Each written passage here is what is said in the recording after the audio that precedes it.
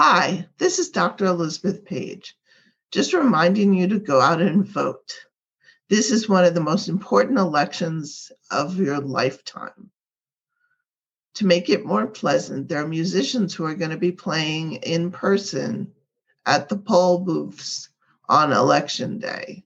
One of these people, Natalie Hagwood, is a cellist who I interviewed in my first interview.